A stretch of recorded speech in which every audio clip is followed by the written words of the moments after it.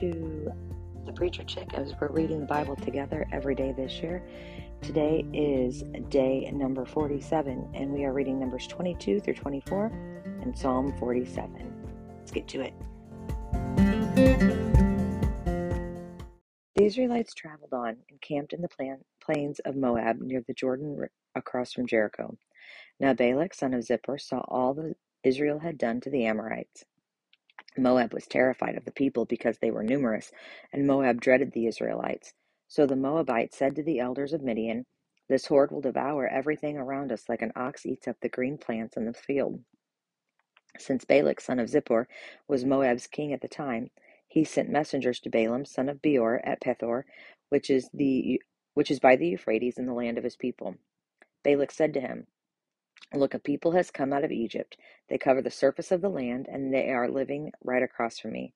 Please come and put a curse on these people for me, because they are more powerful than I am. I may be able to defeat them and drive them out of the land, for I know that those you bless are blessed, and those you curse are cursed." The elders of Moab and Midian departed with fees for divination in hand. They came to Balaam and reported Balak's words to him. He said to them, "Spend the night here, and I will give you the answer the Lord tells me." So the officials of Moab stayed with Balaam. Then God came to Balaam and asked, "Who are these men with you?" Balaam replied, "Balak, son of Zippor, king of Moab, sent this message to me. Look, a people has come out of Egypt, and they cover the surface of the land. Now come, put a curse on them for me. I may be able to fight against them and drive them away." Then God said to Balaam, "You are not to go with them. You are not to go curse this people, for they are blessed." So Balaam got up the next morning and said to Balak's officials, "Go back to your land, because the Lord has refused to let me go with you." The officials of Moab arose, returned to Balak, and reported, "Balaam refused to come with us." Balak sent officials again, who were more numerous and higher in rank than the others. They came to Balaam and said to him, "This is what Balak, son of Zippor, says. Let nothing keep you from coming to me, for I will greatly honor you and do whatever you ask me. So please come, put a curse on these people for me." But Balaam responded to the servants of Balak, If Balak were to give me this house full of silver and gold, I could not go against the command of the Lord my God to do anything great or small. Please stay here overnight, as the others did, so that I might find out what else the Lord has to tell me." God came to Balaam at night and said to him, "Since these men have come to summon you, get up and go with them, but you must only do what I tell you." When he got up in the morning, Balaam saddled his donkey and went with the officials to Moab. But God was incensed that Balaam was going, and the angel of the Lord took his stand on the path to oppose him. Balaam was riding his donkey, and his two servants were with him. When the donkey saw the angel of the Lord standing in the path with a drawn sword in his hand, she turned off the path and went to the field. So Balaam hit her to return her to the path. Then the angel of the Lord stood in a narrow passage between the vineyards with a stone wall on either side. The donkey saw the angel of the Lord and pressed herself against the wall, squeezing Balaam's foot against it, so he hit her once again. The angel of the Lord went ahead and stood in a narrow place where there was no room to turn to the right or the left. When the donkey saw the angel of the Lord, she crouched down under Balaam. So he became furious and beat the donkey with his stick. Then the Lord opened the donkey's mouth, and she asked Balaam, "What have I done to you that you have beaten me these 3 times?" I love this. It doesn't say that Balaam was shocked. It just says Balaam answered the donkey. Like, nothing caught your attention here? Balaam answered the donkey, "You made me look like a fool. If I had a sword in my hand, I'd kill you now." But the donkey said, "Am I not the donkey you've ridden all your life until today? Have I ever treated you this way before?" "No," he replied. Then the Lord opened Balaam's eyes, and he saw the angel of the Lord standing in the path with a drawn sword in his hand. Balaam knelt low and bowed and worshipped on his face. The angel of the Lord asked him, "Why have you beaten your donkey these 3 times? Look, I came out to oppose you, because I consider what you're doing to be evil. The donkey saw me and turned away from me these 3 times. If she had not turned away from me, I would have killed you by now and let her live." Balaam said to the angel of the Lord, "I have sinned, for I did not know that you were standing in the path to confront me, and now it is evil. If it is evil in your sight, I will go back." Then the angel of the Lord said to Balaam, "Go with the men, but you are to say only what I tell you." So Balaam went with Balak's officials. When Balak heard that Balaam was coming, he went out to meet him at the Moabite city on the Arnon border, at the edge of his territory. Balak asked Balaam, "Did I not send you an urgent summons? Why didn't you come to me? Am I really not able to reward you?" Balaam said to him, "Look, I have come to you, but I can say nothing. But can I say anything I want? I must speak only the message God puts in my mouth." So Balaam went with Balak, and they came to Kiriath Huzoth.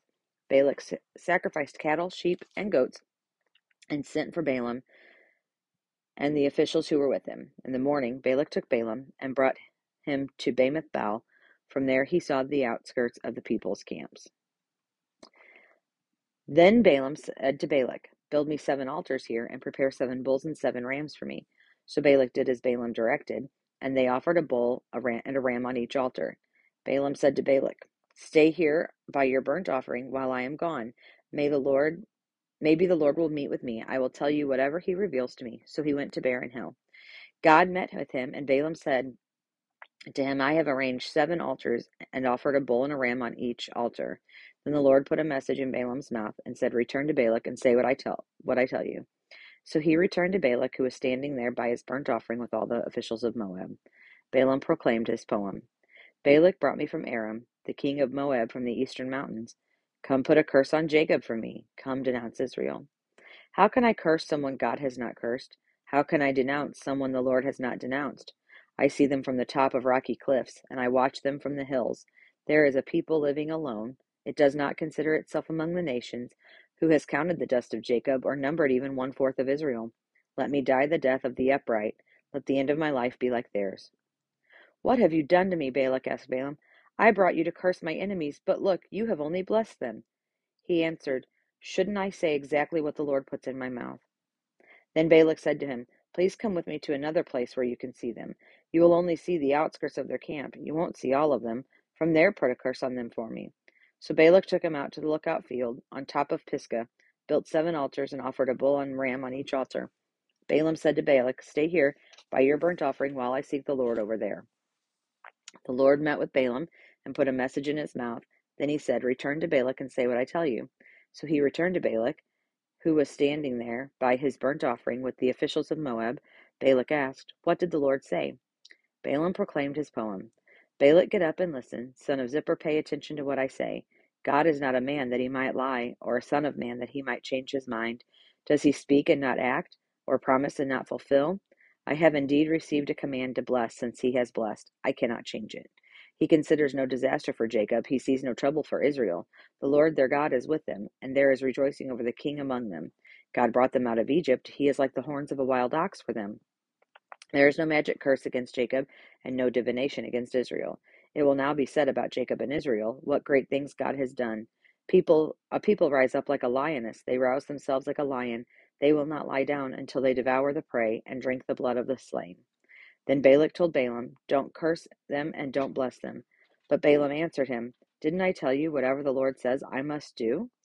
Again Balak said to Balaam, "Please come, I will take you to another place. Maybe it will be agreeable to God that you can put a curse on them from there.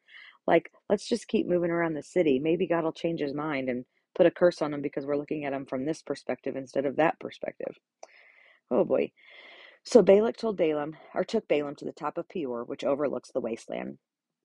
Balaam told Balak, "Build me 7 altars here and prepare 7 bulls and 7 rams for me." So Balak did as Balaam said and offered a bull and a ram on each altar. Since Balaam saw that it pleased the Lord to bless Israel, he did not go to seek omens on previous occasions, but turned toward the wilderness. When Balaam looked up and saw Israel encamped tribe by tribe, the Spirit of God came on him, and he proclaimed this poem: "The oracle of Balaam, son of Beor, the oracle of man whose eyes are opened, the oracle of one who hears the sayings of God, who sees a vision from the Almighty, who falls into a trance with his eyes uncovered. How beautiful are your tents, Jacob, your dwellings, Israel. They stretch out like river valleys, like gardens beside a stream, like aloes the Lord has planted, like cedars beside the water. Water will flow from his buckets, and his seed will be by abundant water. His king will be greater than Agag, and his kingdom will be exalted. God brought him out of Egypt. He is like the horns of a wild ox for them. He will feed on enemy nations and gnaw their bones. He will strike them with his arrows. He crouches, he lies down like a lion or a lioness. Who dares to rouse him? Those who bless you will be blessed, and those who curse you will be cursed. Then Balak was furious with Balaam, struck his hands together, and said to him, I summoned you to put a curse on my enemies, but instead you have blessed them these 3 times. Now go to your home. I said I would reward you richly, but look, the Lord has denied you a reward. Balaam answered Balak, Didn't I previously tell the messengers you sent me? If Balak were to give me if Balak were to give me his house full of silver and gold, I could not go against the Lord's command to do anything good or bad of my own will. I will say whatever the Lord says. Now I am going back to my people, but first let me warn you what these people will do to your people in the future. Then he proclaimed this poem: the oracle of Balaam, son of Beor, the oracle of the man whose eyes are opened, the oracle of the one who hears the sayings of God and has knowledge from the Most High, who sees a vision from the Almighty, who falls into a trance with his eyes uncovered. I see him, but not now. I perceive him, but not near. Oh boy, here we go. This is a prophecy of prophecies. I see him, but not now. I perceive him, but not near. A star will come from Jacob, and a scepter will arise from Israel. He will smash the forehead of Moab and strike down all the Shephites. Edom will become a possession. Seir will become a possession of its enemies, but Israel will be triumphant. One who comes from Jacob will rule. He will destroy the city's survivors. Then Balaam saw Amalek and proclaimed his poem. Amalek was first among the nations, but his future is destruction. Next he saw the Kenites and proclaimed his poem. Your dwelling place is enduring. Your nest is set in the cliffs. Cain will be destroyed when Asher takes you captive. Once more he proclaimed his poem. Ah, who can live when God does this? Ships will come from the coast of Kittim. They will carry out raids against Asher and Eber, but they too will come to destruction. Balaam then arose and went back to his homeland, and Balak also went his way. Like Balak finally realized, I'm not going to get what I want. Everybody's just going to go home. These are God's people. But what a prophetic moment. I love that. Psalm 47. Clap your hands, all you peoples. Shout to God with a jubilant cry, for the Lord the Most High is awe-inspiring, a great king over the whole earth. He subdues peoples under us and nations under our feet. He chooses for us our inheritance, the pride of Jacob whom he loves. God ascends among shouts of joy, the Lord with the sound of trumpets. Sing praise to God, sing praise. Sing praise to our King, sing praise. Sing a song of wisdom, for God is king in the whole earth. God reigns over the nations. God is seated on his holy throne. The nobles of the peoples have assembled with the people of the God of Abraham, for the leaders of the earth belong to God. He is greatly exalted. That's a good one too. That psalm is from the Psalm of the sons of Korah. A lot of people just usually associate all the psalms with David, but David did not write all the psalms. And but man, I've said this before as we've been going through this. Songs come to me a lot. Several came to me today, but this one at this point, sing praise to God, sing praise to our King, sing praise. Makes me think of the old Chris Tomlin, sing praise, sing praise. So maybe that's the thing today. Even thinking about Balaam and how God moved and that God is worthy of praise. He is, as the psalm says, awe-inspiring. And I hope today you're able to find a moment or two where you can see how awesome God is and lift your voice to him and sing praise. Have a good one.